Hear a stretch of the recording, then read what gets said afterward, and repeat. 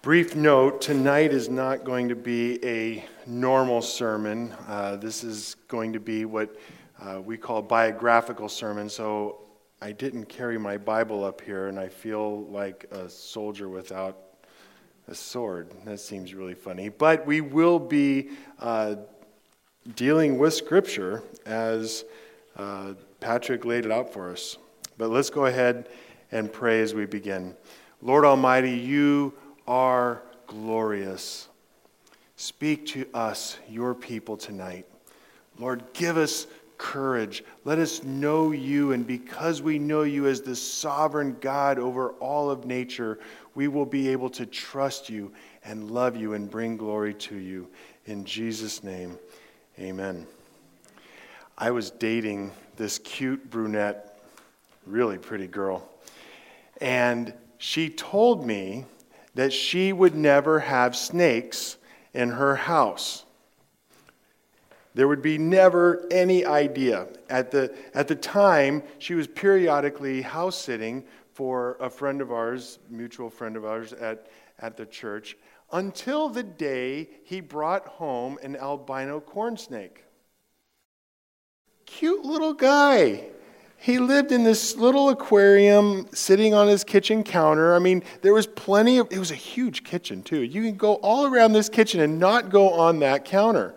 Well, periodically you needed to drop, one of those little baby mice in there. And so this cute brunette just would not do it. So I got the job. It was great. Now see, I grew up going out in the desert with my dad. I've seen literally dozens of rattlesnakes. Snakes don't bother me. I've even seen, I had pictures of all this, but I don't have someone to show it, so I'm sorry, you don't get slides tonight. I've even seen a Mojave green, which is a relatively scarce snake, and it is also the deadliest snake in North America. It was really cool. I had this great idea. Never mind. I've caught snakes with my bare hands. I've even seen many TV shows about snakes, and I always like it when they come on, but I have to watch them on my iPad because Donna's like, no, that's not even going on my TV. Once when I was living at the orphanage down in Mexico, I was there for the summer. The the boys that I was watching were down in this flotsam over by the arroyo, and Vipora, Vipora! So, the other American and I come running down, oh Lord, please don't have bitten one of these kids. And we're looking, they're all just like huddled around this pile of wood, and they're looking in there, and I'm like, get away from there. And I look in, and I know that I saw a coral snake, only about that much of it. But the coral snake is the second deadliest poison in North America. But because this beautiful girl rescinded her offer for house sitting for Mike, I got the job, was paid handsomely for it, and quickly married her because I figured this was going to be a good deal. But 25 years later or so, 20, however many, still stands. And she claims biblical grounds for it. Genesis 3:15 says, I will put enmity between you and the snake and the woman, and between your offspring and her offspring, and he shall bruise your head and you shall bruise her heel. So how do I argue with that? Well, I don't. And it's okay. We don't have snakes, and we have survived. But since I'm at least 1/8 Irish, and due to the fact that St. Patrick's most famous miracle, the legend of him casting the snakes into the sea, is what makes Paddy famous, St. Patrick is Donna's patron saint, and I'm okay with that. Patricius, as he was probably called as a child, was born the son of a noble. He was born in a villa, most likely somewhere along the coast of northwest England.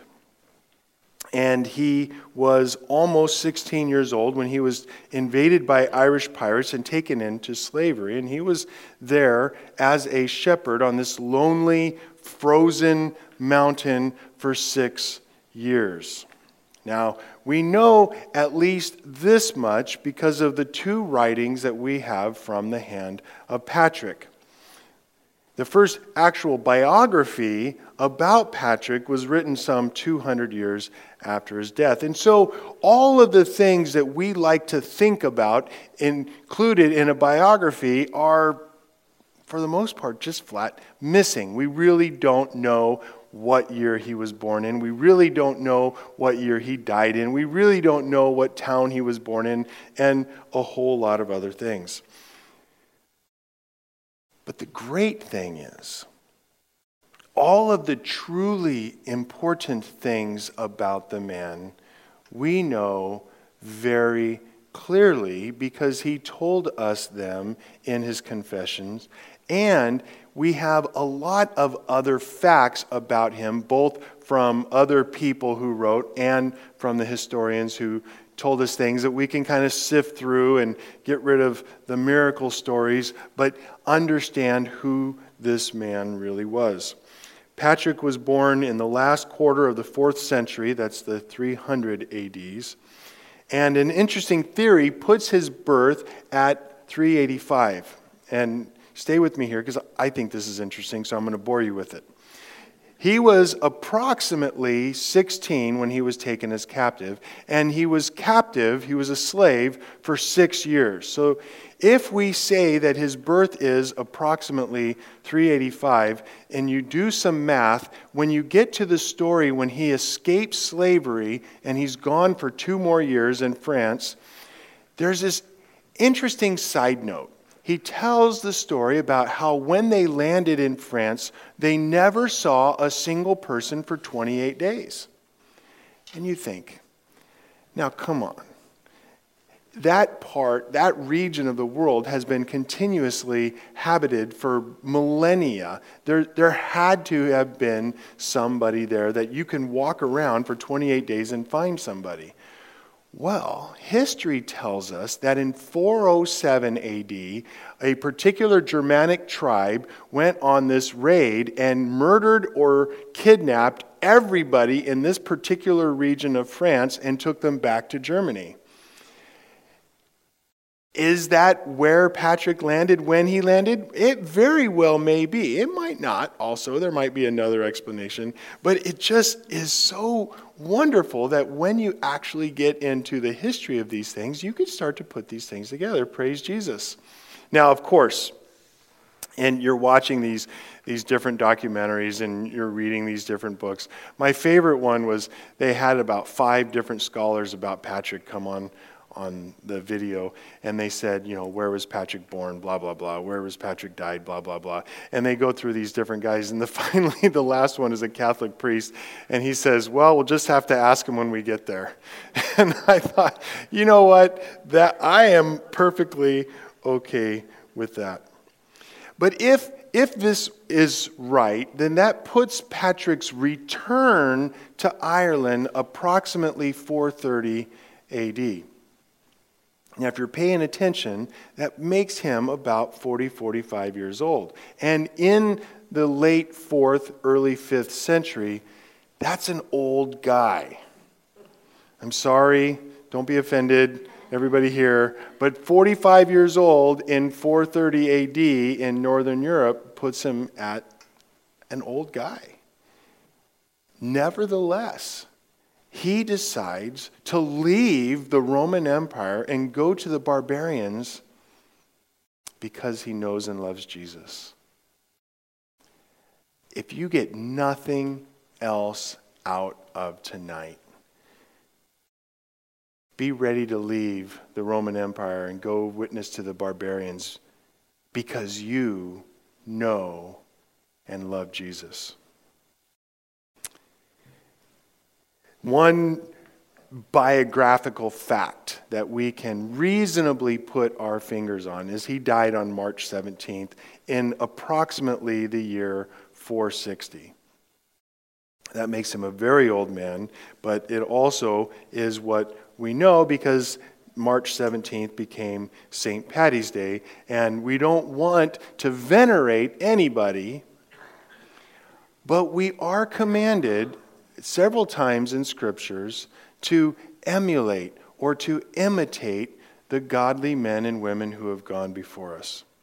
So, while the accidents of one's birth and death are important, they are important. What is truly important is the disposition of the soul. It is the carrying of oneself in one's heart and how our hearts change throughout Christ's dealing with us. What we call sanctification, or becoming more and more like Christ.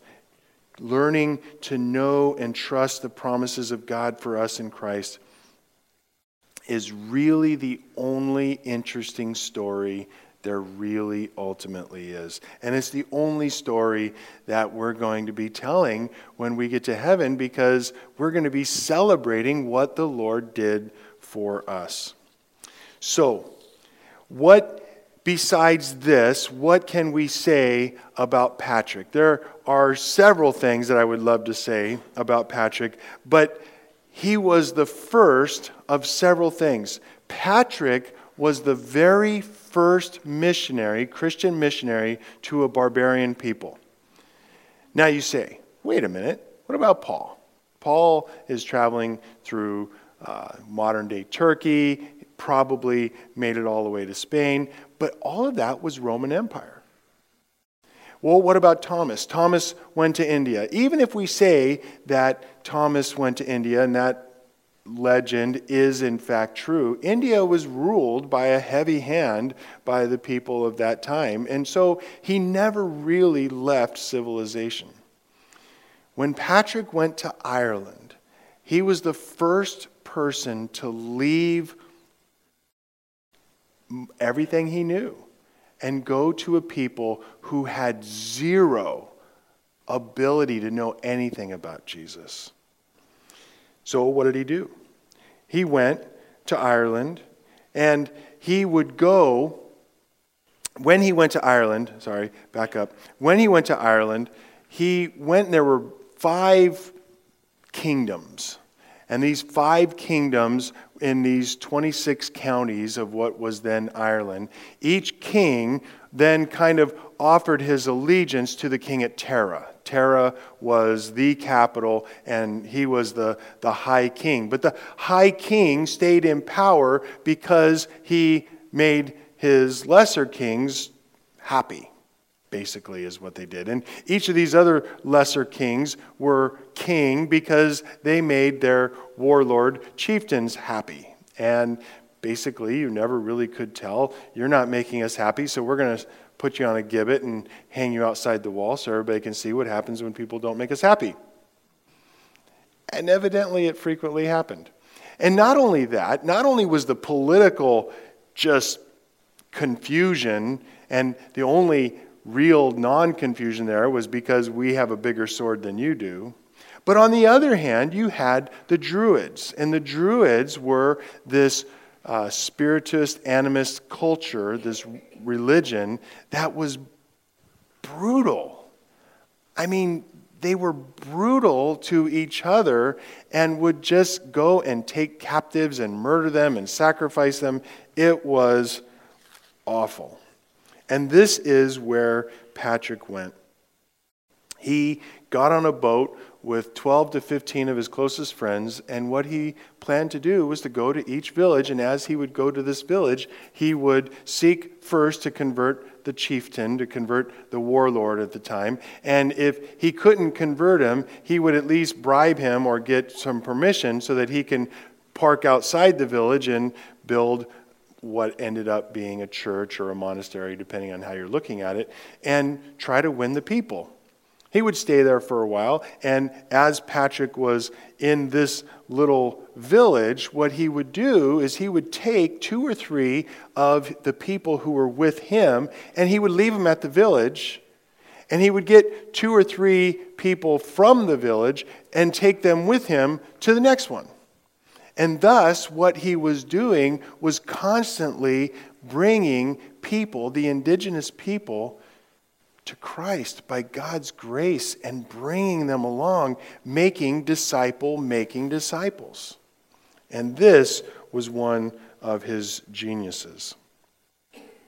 Another first for Patrick is he was the first missionary to write and speak against slavery, unequivocally. You know, it's strange. Evidently, I take it from Paul. Paul didn't like slavery, but Paul kind of took it as a political de facto reality. This is how the Roman Empire works. Get your freedom if you can. We want you to be free, but that's not the most important thing. A story at this particular time in these years, as Patrick is becoming an older guy, so it's the early mid 400s now, what there was of a central authority of Roman rule in northern England was quickly crumbling. And so these warlord kings in England would kind of start taking power. Well, if you're a warlord king, what are you going to do? Well, you're going to try to make your people happy. And one good way of making them happy is to go on these raids, kidnap people, and bring them back as slaves. And so that's what this one king did. And he went, and when he got to Ireland, the work was already growing, and people were becoming Christians, and God was just really blessing the place. And this warlord king in northern England came and took a bunch of Patrick's people back to England as slaves. And so Patrick writes this famous letter. It's one of two things we have from Patrick's pen that we are reasonably sure is. And he says, "You guys are dead wrong. You guys are so dead wrong. You got to stop taking slaves." And he's the first person. It's amazing that it took 400 years, but there you have it. And so he came out unequivocally and emphatically, without reservation, to condemn slavery.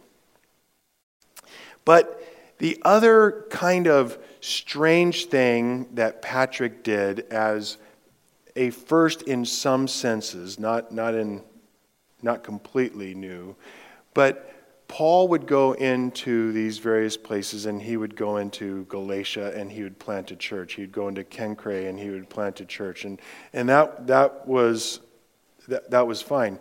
But what Patrick did, because he left all semblance of civilization that he understood it behind him, what he did is he would come into this town and he would establish, the word is what became the word monastery, but what you have to understand is in the 400s, monastery is not what we think of as a later medieval monastery. These were not a bunch of dudes sitting around without wives and kids praying all day 5 times a day. This was essentially Bob over here, who is a shepherd and a farmer, would come back to the monastery, and he was learning. It was a school. It wasn't a university, but it was a school. And then Bob, the shepherd, would then later on, because he'd been there for a number of years, teach Tom, the shepherd, Greek and other things that were just amazing. And so they would build these,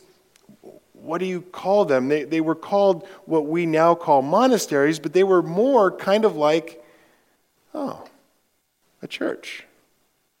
A church that was very intentional. A church that was very intentional about changing the world around them. About sharing the love of Jesus with people who would just as soon put a spear through you as listen to the good news of Jesus Christ. Not hard to imagine that a culture might get that way. And it's not hard to imagine people who know and love and trust Jesus would do the same thing. And praise Jesus for his courage. Patrick was a man of courage. So those are kind of several of the first. Now I would like to kind of describe Patrick.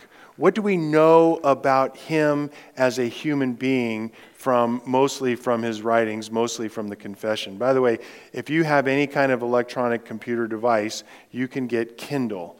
The Kindle program app is free, and if you go on the Amazon.com where you buy the stuff that gets put on Kindle, the version of his confession that I like the most is the one that costs $1.48. There's like 5 of them that are 99 cents. The one that's $1.48 is a really good one if you're interested.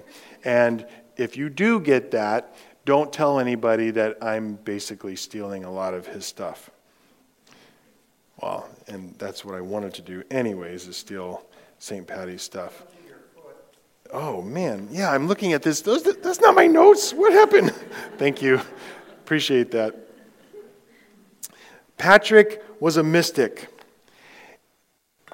If you read Patrick's confessions, one of the things that will absolutely stand out to you is that he believed frequently God would speak directly to him.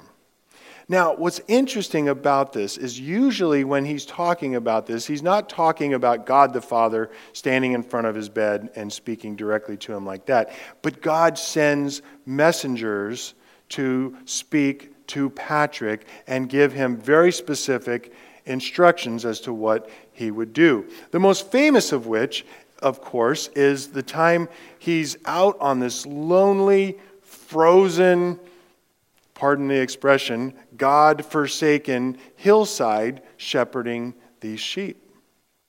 But what I love about the phrase God-forsaken is there's no such thing. There is no such thing. Later on in his story, he talks about people mocking him and saying, "Where's your God, Christian?" And I don't know that this happened, but I could easily imagine somebody saying, "Where's your God? This is a God-forsaken hillside. You'll never get rescued."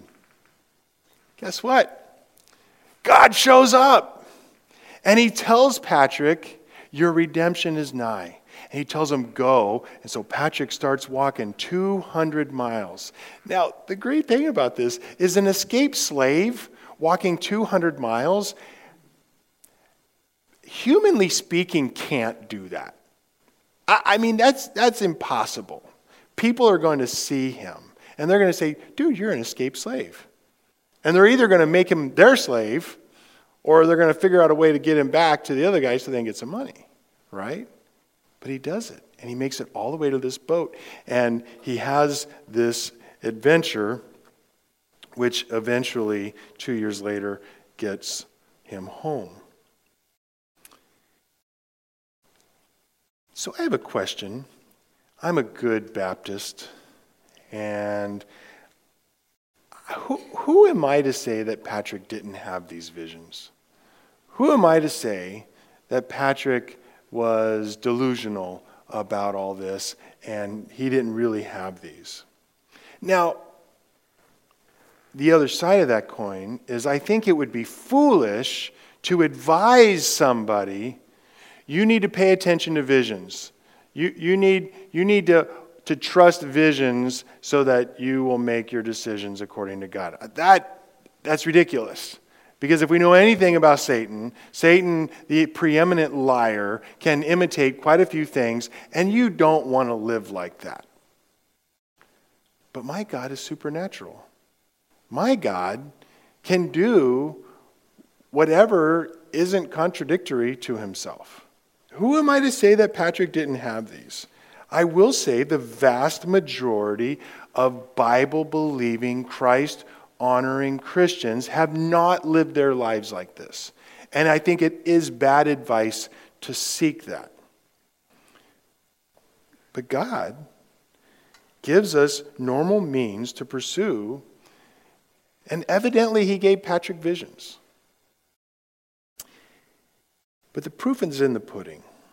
Patrick didn't accomplish normal everyday things. By one estimate, he and or his followers, because it really wasn't sure how it was worded, in his lifetime baptized 100,000 Irishmen. Now, let's say his ministry there was 25 years. 100,000 Irishmen. That's something only God can do. So, if we say that, we also see that because of these visions, Patrick grew one very crucial way. Patrick knew God. Patrick knew him. Not just, come to know Jesus. Not just, do you have a relationship with Jesus? Patrick knew God. He didn't just pray to God. Patrick knew God because he gives direct, he says this is what happened is because he was 6 years as a slave and he had absolutely nothing else. This is a quote from one of his biographers. Patrick understands his slavery as the door into divine recognition and friendship. This awful experience of alienation and exile, in it he discovers God as his, I love this, Anam Cara. Anam is the Irish word for soul and Cara is the word for friend. Remember I challenged you guys? I said, go back through your life and come up with your own name for God, just like many of the Bible-believing people did in the Bible. God my witness, the one who sees, God my provider, God my banner. Patrick called him his Anam Cara, his soul friend. This is one of the most beautiful concepts of the Celtic tradition, an ancient affinity and belonging awakened between two people in the Anam Cara relationship. This relationship cut across all other connections. In your Anam Cara, you discovered the other in whom your heart could be at home. Prayer is conversation with Patrick's Anam Cara. Now, of course, it's also true that we're fat, dumb, and happy in the United States. We're not slaveries on some frozen hill on northwestern Ireland. Patrick knew God fully because he had nothing but God. Now, of course, Patrick's mysticism spared him many of the other problems that later plagued the church. When you read his confession, you will find Scripture in good measure pressed down and shaken over and running over. And you won't find anything remotely what we now call as Catholic. In fact, Patrick spends more time in his confession defending himself because he views himself as so deficient in learning, in education, that he has to say, but God is amazing and he is working through me. Lord, I don't need my education if I can have you working through me. One of my many trips when I were going to Mexico all the time, I had an opportunity to meet a man who had a 6th grade education in Tijuana, Mexico. And this was years and years later. He came to Christ. He was saved out of all the terrible things that were going on in the bar culture of Tijuana, Mexico.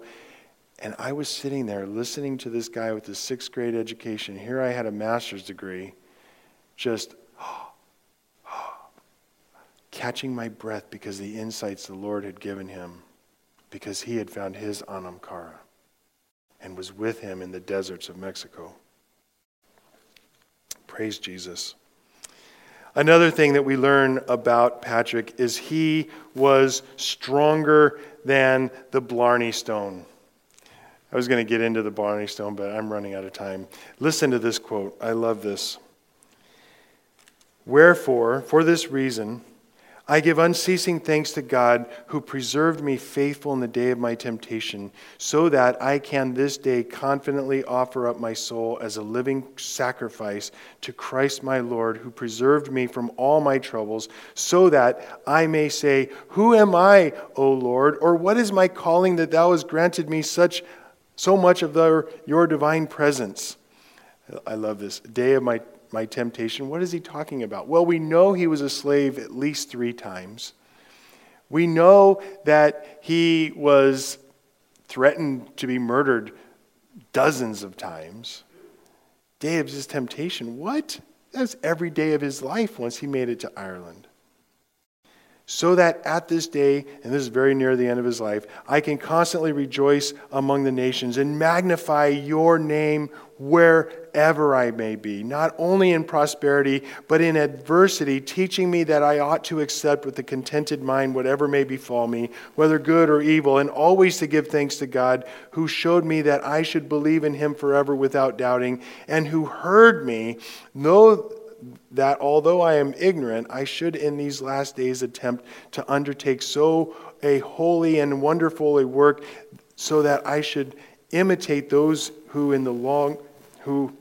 the Lord long since foretold should preach the gospel.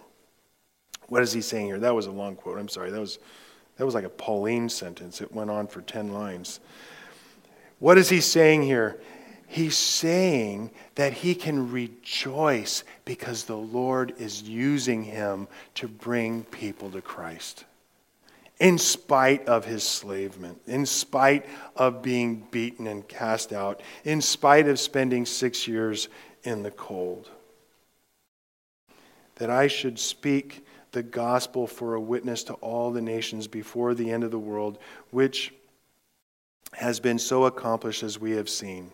So we are witnesses that the gospel has been preached up to the limits of human habitation. What we call the civilized world. The Lord is bringing the gospel wherever he goes. We also see that Patrick was as fierce as a wolverine. I love that image. Patrick had been in Ireland evidently for some time by this time, and he already gotten to know the culture that was around him. And one of the cultural things that they did is every June 24th especially, but other times of the year, the Druids would have this massive bonfire. And I mean, ones that would make our Midwest high school football bonfires look like, nothing. But you couldn't have a bonfire without the Druids' permission. Well, it was Easter. And so Patrick was pretty excited about Easter, I guess. I'm imagining this part. And he says, we're going to have a bonfire. So he gets all this wood and he gets it.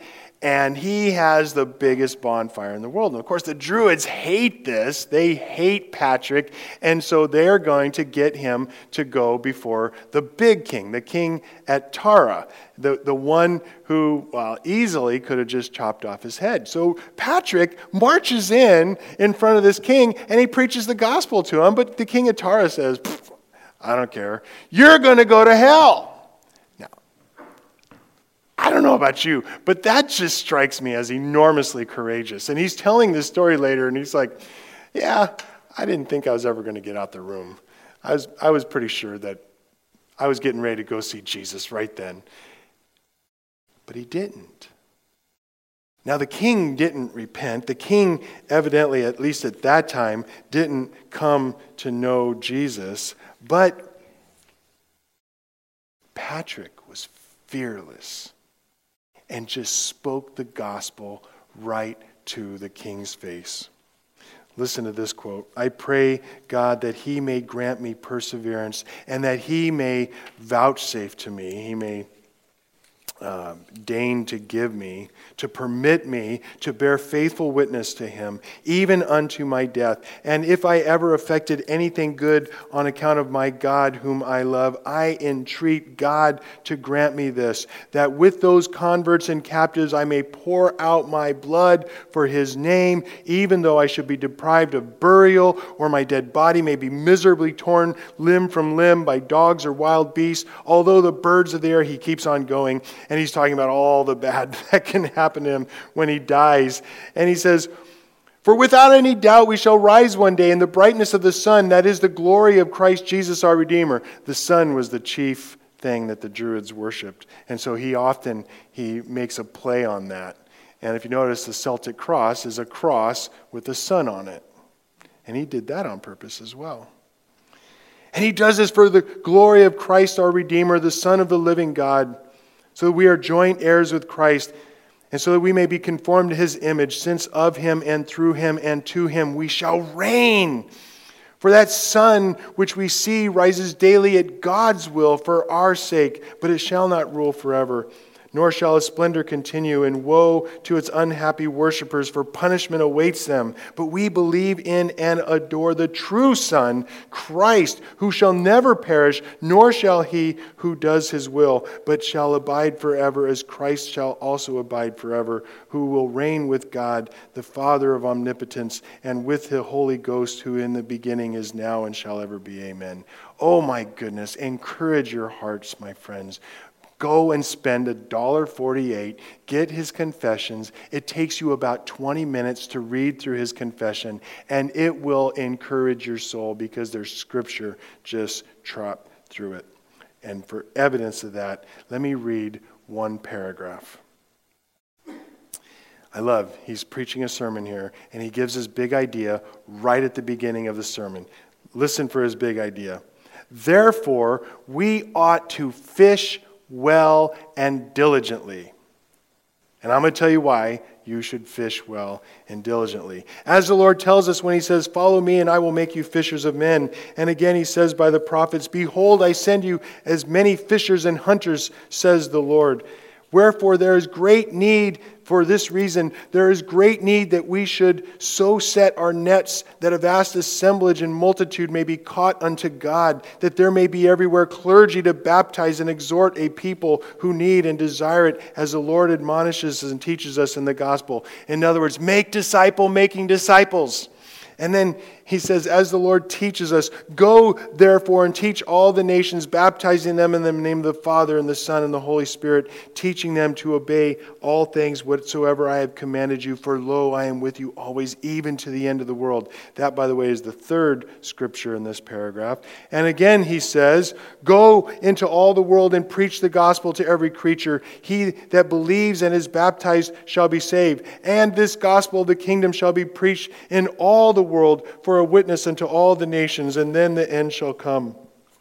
And again, the Lord speaking by the prophet says, and it shall come to pass afterwards that I shall pour out my spirit upon all flesh, and your sons and daughters shall prophesy, and your old men shall dream dreams, and your young men shall see visions, and also upon the servants and upon the housemaids in those days I will pour out my spirit. And he says in Hosea, 7th Bible passage, I will call her my people, which has not been my people, and have mercy on her that has not obtained mercy. And it shall come to pass in that place where it was said of them, you are not my people, there they shall be called the children of the living God. Now here is his big application. For this reason, behold how the Irish who never had the knowledge of God and hitherto worshipped only idols and unclean things have lately become the people of God and are called the sons of God. He had a faith that would not quit. And even if they were going to tear him to bits, even if they were going to hang him on a gibbet, even if they were going to burn him at the stake, he was going to tell them about the love of God. So, he's with the king of Tara. He just told the High King of Ireland, you're going to go to hell because you're not listening to the gospel. The king lets him out. So, he starts walking, and what does he do? He's got his 12 or 15 guys in trail behind him, and he wants to make it over to this other side of the island, and he hires 12 armed guards to walk with him. What? You just stood toe-to-toe with the king, and now you want to hire some people to guard you while you walk across a couple of counties? Well, you know, when Paul came to Christ in Damascus, what did they do? They lowered him in a basket outside the city walls. Why? So that he wouldn't die. But then when he gets stoned, perhaps to death, and the Lord raises him back up, what does he do? He marches right back into town. So, is it the Lord's will that you always just march fearlessly into death? Sometimes. Might it be the Lord's will that you get out of Dodge so you don't get burned or stabbed or stoned or shot to death? Sometimes. But what happens? He goes to the county of Mayo. Notice it's Mayo, not Mayo.